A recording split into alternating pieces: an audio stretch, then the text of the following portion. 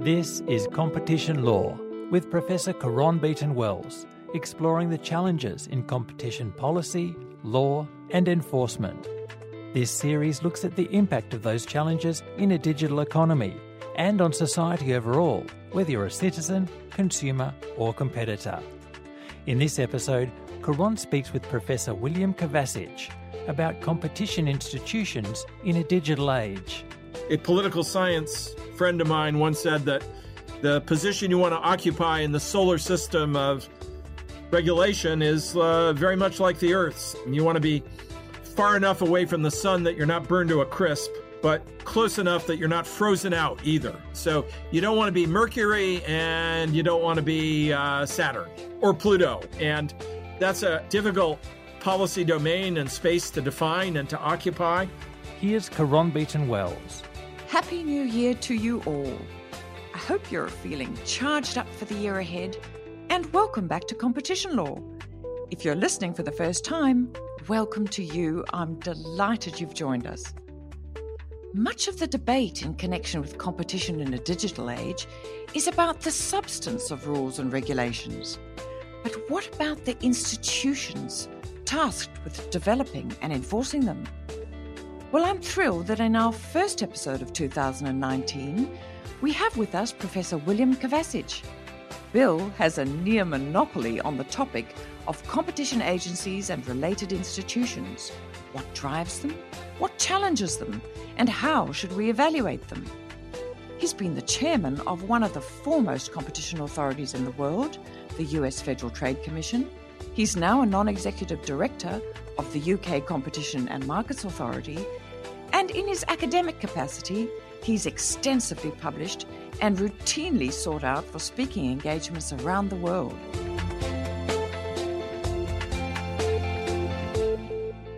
Now, Bill is wont to remind us that, and I quote, "Elegant physics without excellent engineering is a formula for policy failure." A reminder that may reflect some paternal influence, his father having been a chemical engineer. So, naturally, I started by asking Bill to explain what engineering has to do with competition. As you mentioned, there's an extraordinary tendency to focus on the big ideas of substance and to try to answer the question, what should we do? That tends to obscure the question of how we should do it and to underestimate the importance of the implementing institutions that deliver policy. It accounts, I think, in so many ways for why the broad aspirations contained in legislation or in other forms of policymaking fall short in implementation. There's a healthy recognition, I think, over the last 20 years that the framework for actual implementation, the engineering details of how you do it, how you take a specific initiative or an idea and you ground it in actual practice is an enormously important ingredient of policymaking. So the positive news is that we're thinking more about the engineering. But if you have great physics and bad engineering, you have an institution or framework that's destined to fail, or at least to disappoint the citizens that paid the money and provided the support to create the regulatory framework. And what are the institutions we should be thinking about in this regard, aside from competition authorities, of course?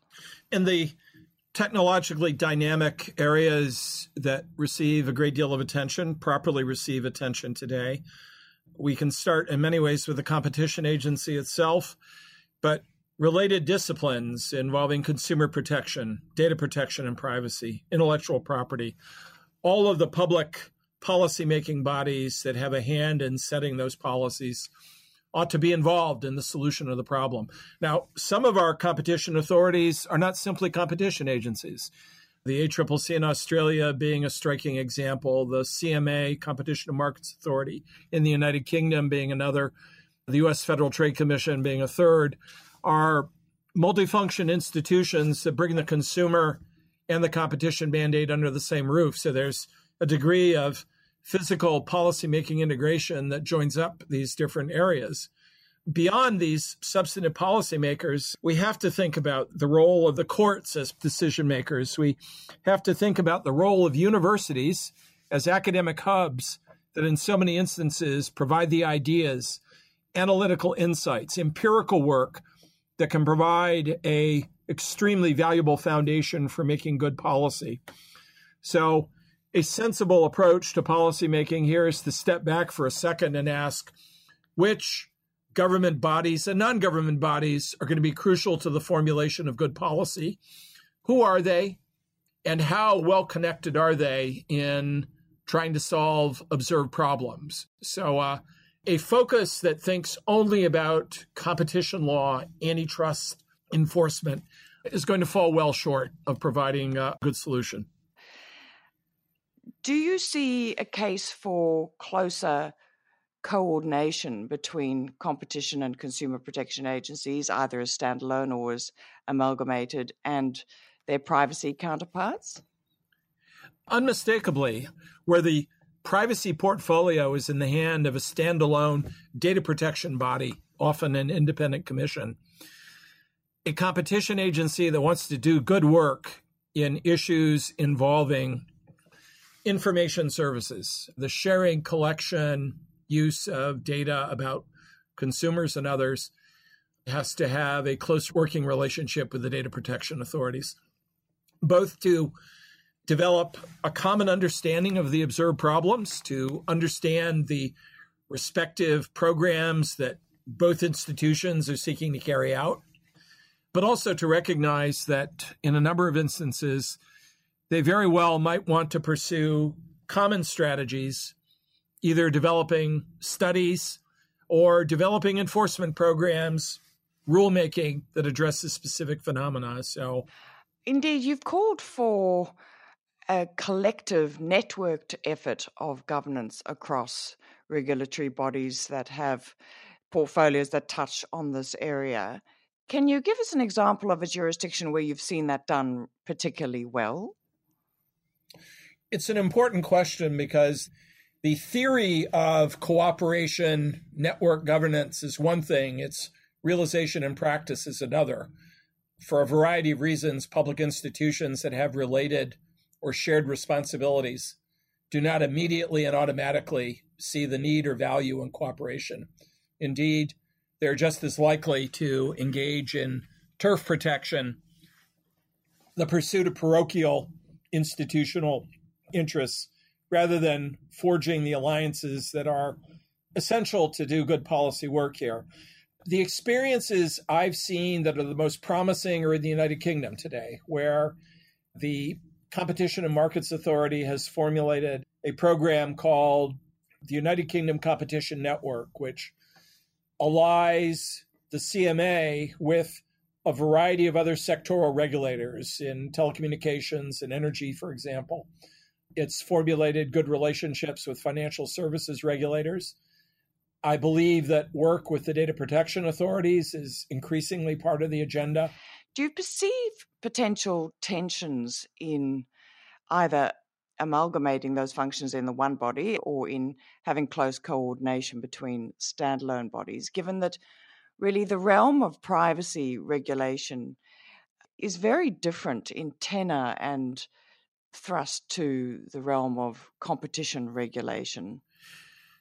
A competition agency that has experience doing consumer protection work already has a major advantage in understanding the culture and objectives of its data protection counterparts. It understands that there are objectives related to individual dignity, individual autonomy that go beyond some of the concerns that arise in a traditional competition law setting. The competition agency is also in a position, as part of its longstanding advocacy work, to suggest to the data protection regulator how the data protection regime can make choices that accomplish important data protection goals, but infringe or impede less dramatically the accomplishment of important competition law goals. A valuable message for the competition regulator to set forward is that competition can be one of the most powerful forms of consumer protection or data protection. Competition might stimulate greater efforts on the part of firms to provide better data protection. And I think in some areas we see companies around the world differentiating themselves on the basis of making claims to their users, their consumers, that we take data protection more seriously than our counterparts. We protect that data more effectively. That's a nascent form of competition we see today, but it's one respect in which competition can be a real ally of data protection goals and not just an obstacle to accomplishing them. So there's in fact a synergy there.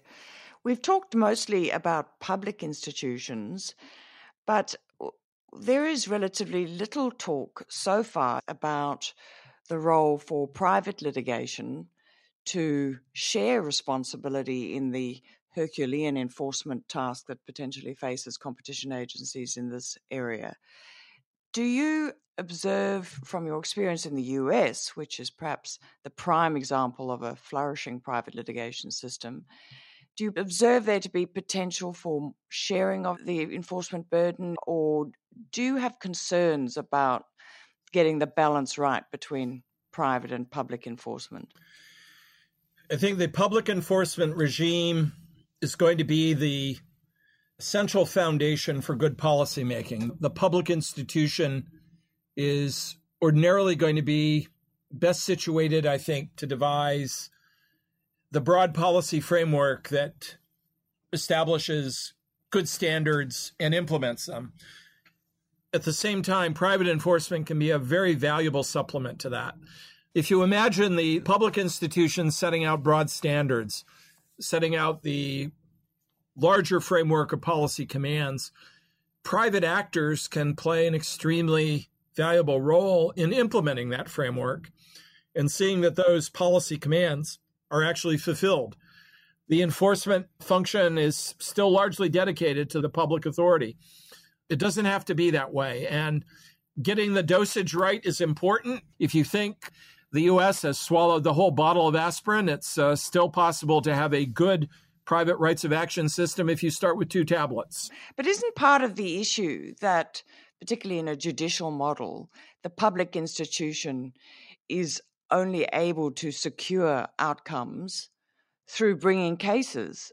I heard you observe in the hearings held by the Federal Trade Commission in the last months of 2018 that perhaps there is another way, and you pointed to the UK's markets regime, another avenue by which the public institution can structure and shape markets without always having to rely on enforcement action. I think you point to an area of policymaking where there's a healthy recognition that the portfolio of policy tools ought to be diverse and ought to be front and center part of the consideration of any agency's program, that you can shape policy in a very constructive way by doing a good study. You can draw a great deal of attention by doing that. The exceptional amount of attention, for example, in Australia that was generated by the ACCC's digital market study, that's being read all over the world. Maybe it leads to a case someday, but it's certainly shaping the policy debate in an important way. The UK regime that you referred to has a feature shared by few jurisdictions. Mexico is one of them, that allows the agency to do a study and impose remedies as a result of that study, but to impose remedies that aren't necessarily tethered to existing conceptions of competition law, to go more broadly, a more flexible tool to do that. This is a key institutional feature. It focuses the spotlight on how important the process is by which an agency sets its priorities, chooses projects to carry those out, and to implement those projects. Those processes should take place with a clear recognition of the broader array of policy tools that are available. And at the very front end of the process, focusing attention on what do we want to do about it? What do we think the problem might be? What do we think the solution is? The focus on the solution is the equivalent of a commercial airliner identifying the destination before it takes off.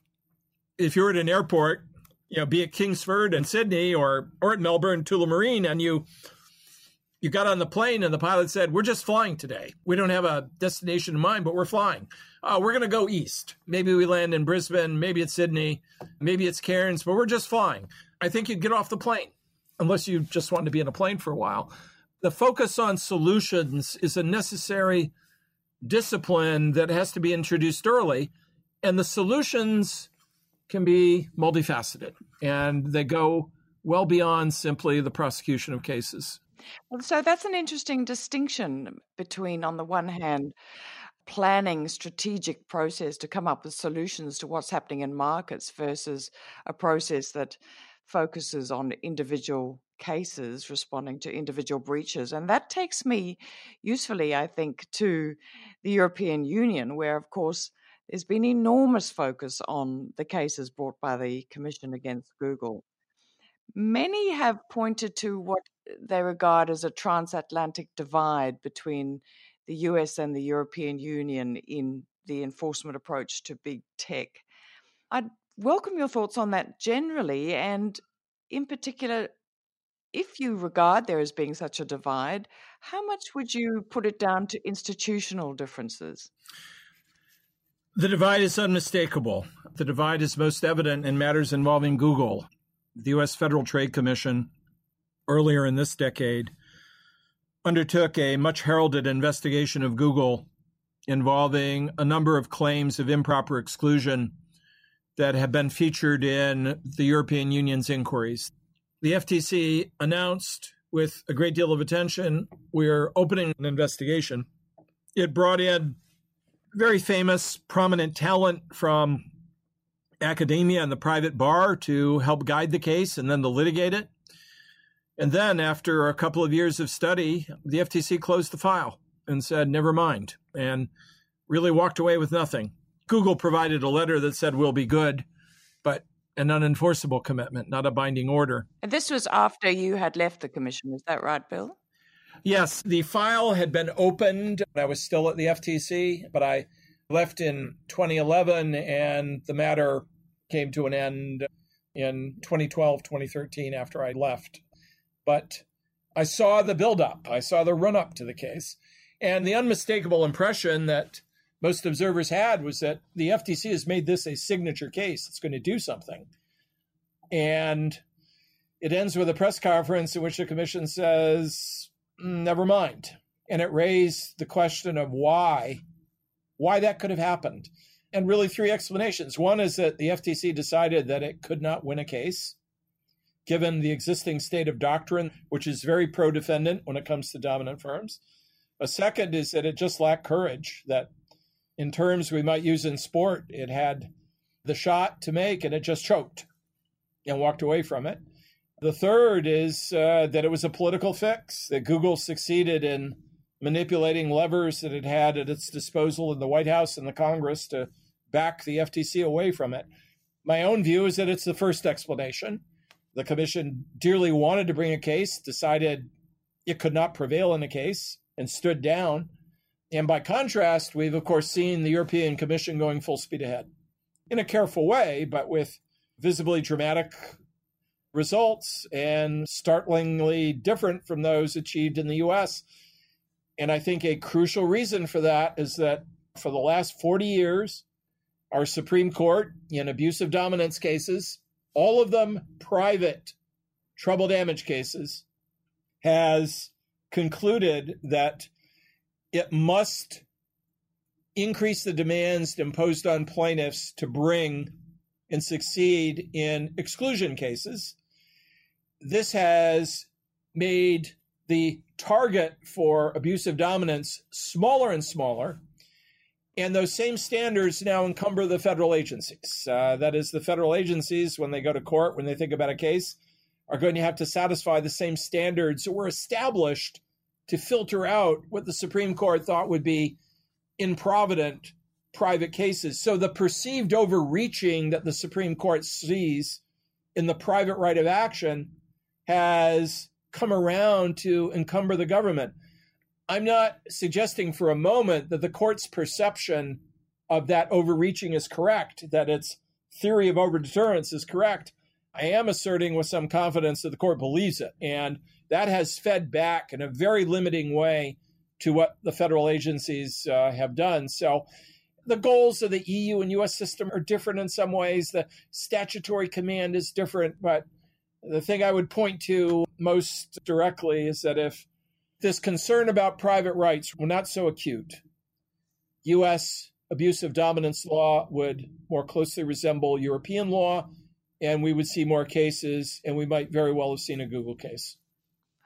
Which, of course, takes us back to where we were before and the strictures or constraints on a public agency acting in a judicial system as compared to the administrative model in the European Union and many other parts of the world.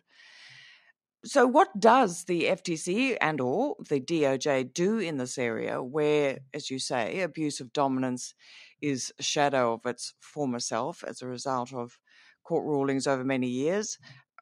Precedent can always be overturned. Is it, in fact, a lack of courage, or does there need to be legislative change, or where do you see the answer? I think this goes back to a more mundane process and institutional issue.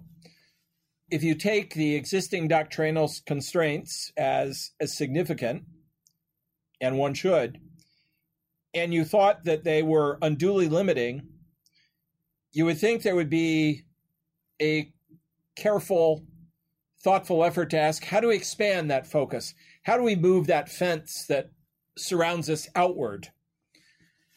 That ought to be a combined effort of the Department of Justice and the FTC, which share the competition portfolio, to sit down together and say, what should our program be going ahead? What kinds of cases or other policy initiatives do we want to pursue to change perceptions about what doctrine should be, or to change it directly? And let's start bringing those cases. Now, this would be, again, a longer-term investment, but I don't see that happening in the United States today. That's not happened. There's no shared vision of what the program ought to be. And that's a necessary starting point. That is, again, from an institutional perspective, what you would expect to be the foundation of building a response to the limitations that have been established over the last 40 years. But the U.S. agencies, I think, do not clearly perceive themselves to be stuck in a rut that's been created by this jurisprudence. They're aware, I think, that in some ways the rest of the world is sailing past them, that the European Union is setting the global standards now. And if the U.S. wants to have a voice, an effective voice, in all of those discussions, privacy, consumer protection, competition law, it has to formulate a program for re-engaging. And that's not happening now. The agencies individually do some things. The FTC is running a set of hearings now to look at the future of U.S. competition law, to look at issues that arise in digital markets, information services, dynamic technological settings, and thinking about what policy should be with respect to mergers, dominant firm behavior. They're taking a look at these. And maybe that will be the inspiration to do this kind of strategic, forward-looking thinking, at least inside the FTC, and one might hope with the Department of Justice. It could do that. One hopes that it might. But I think there should be a growing awareness on the part of the U.S. agencies that they're missing a great game.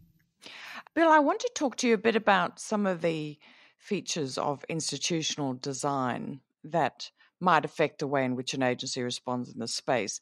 And we have mentioned already the scope of its mandate or its portfolio. But what about its formal and potentially also informal status? And I'm thinking about its relationship to government. Because in this area, of course, we're dealing with very large and powerful companies that some argue are threatening the competitive process. How much does the agency's relationship to government matter in terms of its effectiveness in dealing with those sorts of challenges?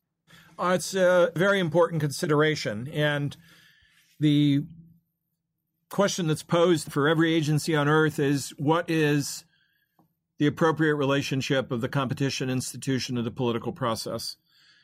There's an awareness that the agency has to be able to take important decisions involving technical, difficult issues without a public official pointing a gun at its head and saying, bring this case, don't bring that case, resolve this case on terms that favor my friends and punish my opponents. If that's the impulse for policymaking, you have a system that's illegitimate, unpredictable, and destructive, potentially. You need the autonomy to take those decisions, to do things in a sense that hurt firms without having that type of guidance and direction from the government about what to do. Achieving that independence does not mean that you are completely divorced from government. You can't be.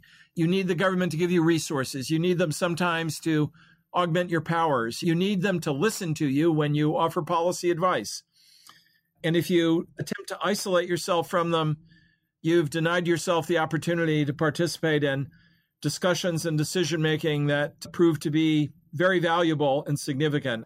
A political science friend of mine once said that the position you want to occupy in the solar system of regulation is very much like the Earth's. You want to be far enough away from the sun that you're not burned to a crisp, but close enough that you're not frozen out either. So you don't want to be Mercury and you don't want to be Saturn or Pluto. And that's a difficult policy domain and space to define and to occupy. But I think, again, as part of this strategic planning process, this effort to identify what programs should look like and how to carry them out, agencies increasingly are thinking, what is the political context in which we're taking decisions? It has to be aware that there are political consequences of the decision it takes. That awareness is not a formula for timidity, but it is a bit of a caution for the agency in that it has to ask, how many politically charged fights do we want to engage in at one time? How many battles at one time with whom? And if we're going to do things that will arouse the wrath and the opposition of significant commercial interests, how do we develop coalitions that will protect us as we do that? And part of the protection, I guess, for a competition agency in a politically charged process would be through its degree of public support, its reputational capital, the extent to which it has credibility in the eyes of the public. I want to ask you in that context about the leadership of an agency, Bill. Of course, there are various models for this around the world, and you've had experience with a number of them. But are there particular models that you regard as having benefits over others in a period where an agency is facing new and novel issues and challenges? I think we've learned a great deal in the last 15 or so years about the choice of leadership for an agency.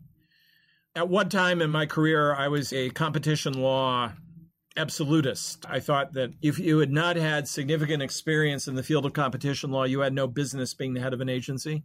I've changed my mind about that. I think deep expertise in competition law is nice to have. It's not essential.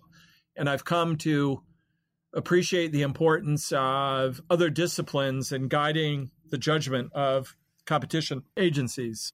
I think in some ways you can't do the job well if you're not in part a political scientist. You have to have broad awareness of this political environment in which you're operating. You have to understand the other public institutions, especially elected officials, what they demand, how they demand it. You have to have a touch and a feel for that environment. You know, if it were a sport like global football, you have to be a midfielder who has eyes in the back of her head, can see 360 degrees around the compass.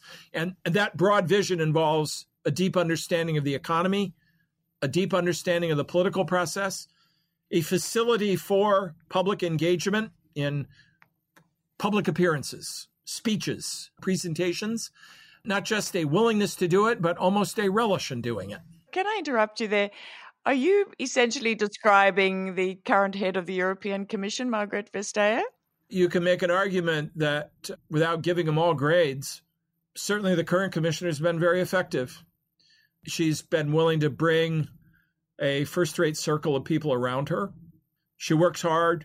She's learned a lot. And she has an extraordinary intuition that's the product of having been the head of a major ministry in her home country, having been an astute student of the economy in her own country and in the European Union.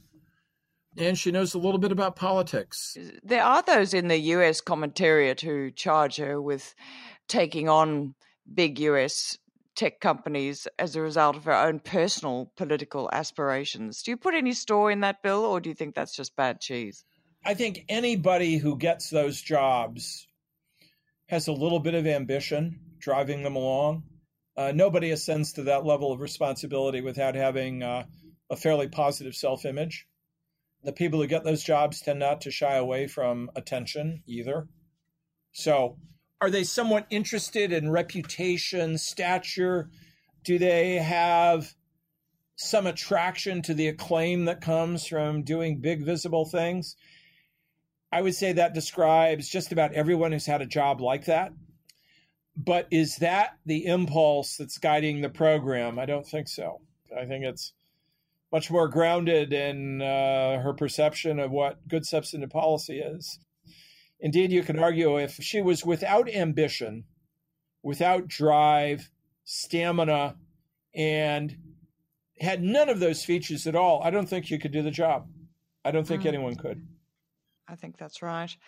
Let's talk a bit about the tools in the toolkit. You've mentioned these already. And thinking about the European Union, the focus is on the big bazooka, the big case, which, as you know, Tim Wu is calling for the US authorities to take more of, the huge knee-wobbling fines. Is that where the focus should be in this era of big tech, on the big cases? Or should we be thinking also more about soft power tools? First and foremost, on good solutions. And we're making a big mistake if we equate big fines by themselves with solving the problem. I'll start with a very short testimonial to the importance of the capacity to impose financial penalties, sanctions. You have to do some of it. Otherwise, you're not seen as a credible force. But should we be beguiled by the size of the fines themselves? Should we fall backwards and say that's the mark of great policymaking success? No. The question we should ask persistently is, what is being done to change behavior, structure, in a way that produces better economic performance? And we get into a lot of trouble if fines are the proxy for whether or not we're solving problems. So what agencies should do, again, as part of this process of planning programs and formulating a strategy, is to ask, what's the solution? What solution are we seeking? What do we see to be the problem, and how are we going to solve that problem? And the answer is rarely going to be saying we bury them with a staggering financial penalty and we've done our job. The attitude has to be a problem-solving attitude. The necessary starting point of any initiative is, what do we see to be the competitive problem? What do we see to be the economic problem that implicates other policy domains? And if we're right about the problem, how are we going to fix it? And rarely do I think the answer is going to be bury them with a massive financial penalty. Aren't there challenges in these very fast-moving digital markets with taking a problem-solving orientation of the kind you advocate, given that things are moving so fast? Some would say, well, the horse has already bolted. We've got these gargantuan-sized companies. They need to be broken up and simply dealt with in the way we can do best, and that's with structural remedies and big fines. And then there are others who say, well, things are moving so fast, there'll be another Google, there'll be a different Facebook in 5 to 10 years. We need to stand back and be cautionary in our intervention. This has always been one of the biggest problems for a competition authority is, what do you do when the industry that you're looking at changes every couple of weeks? I think it doesn't necessarily mean that you look at that phenomenon and say, stand down. It does say that you have to think about your litigation process, the other policy tools, and say, how do we intervene in a way to make our efforts more timely, more effective than they would be otherwise? There's one view of the world, by the way, that says that just having the patrolman out there arresting a few people and running them through the criminal process by itself has value, that even if it operates slowly, that others who would think about violating the law say, well, the cops are there, they're arresting people. I don't want to be arrested, even if I'm later freed. I'm not going to break the law. One thing that you do to intervene faster is you invest a lot more effort up front in understanding the industry. It means you're going to do more market studies. It means you're going to hire more technologists. You're going to build greater capacity inside of your agency to study what's going on, to understand it, and to intervene faster rather than slower. That's one way you can do it. But that's a big investment in getting smarter about how the industry operates. And again, it's probably going to reduce your case count. It means you won't be out there as often with cases.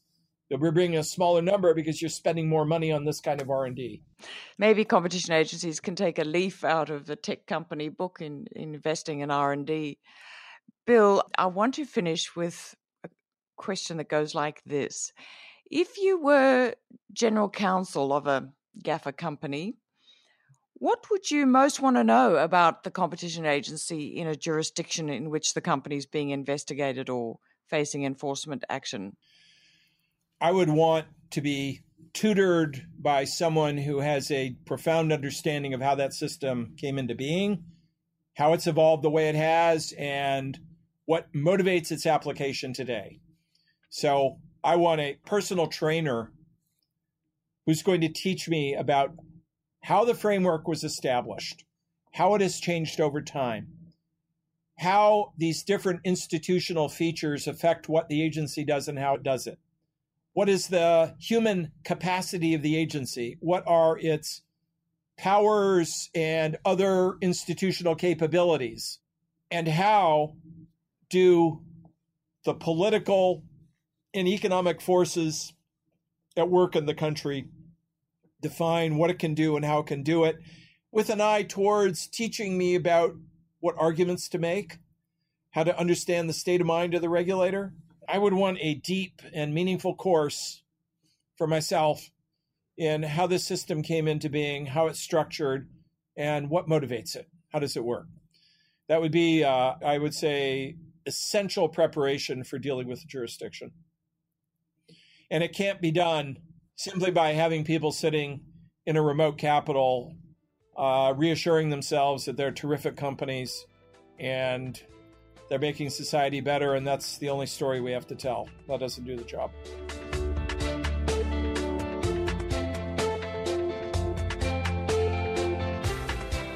Clearly, the job of understanding competition agencies is a big one. But it's also crucial to any debate about how to make the laws really work in this area. Next on Competition Law, we talk to Dr. Catherine Kemp from the University of New South Wales about the preliminary report recently released by the Australian Competition and Consumer Commission in its inquiry into digital platforms and the news. Now, I must warn you, the report is a hefty tome and it has some striking recommendations likely to attract substantial comment and even controversy. Until then, you can find links to some of Bill's recent work in the show notes and other resources and links at competitionlaw.com. Don't forget to subscribe to the podcast and please leave us a review. Competition Law was produced by writtenandrecorded.com and I'm Caron Beaton-Wells.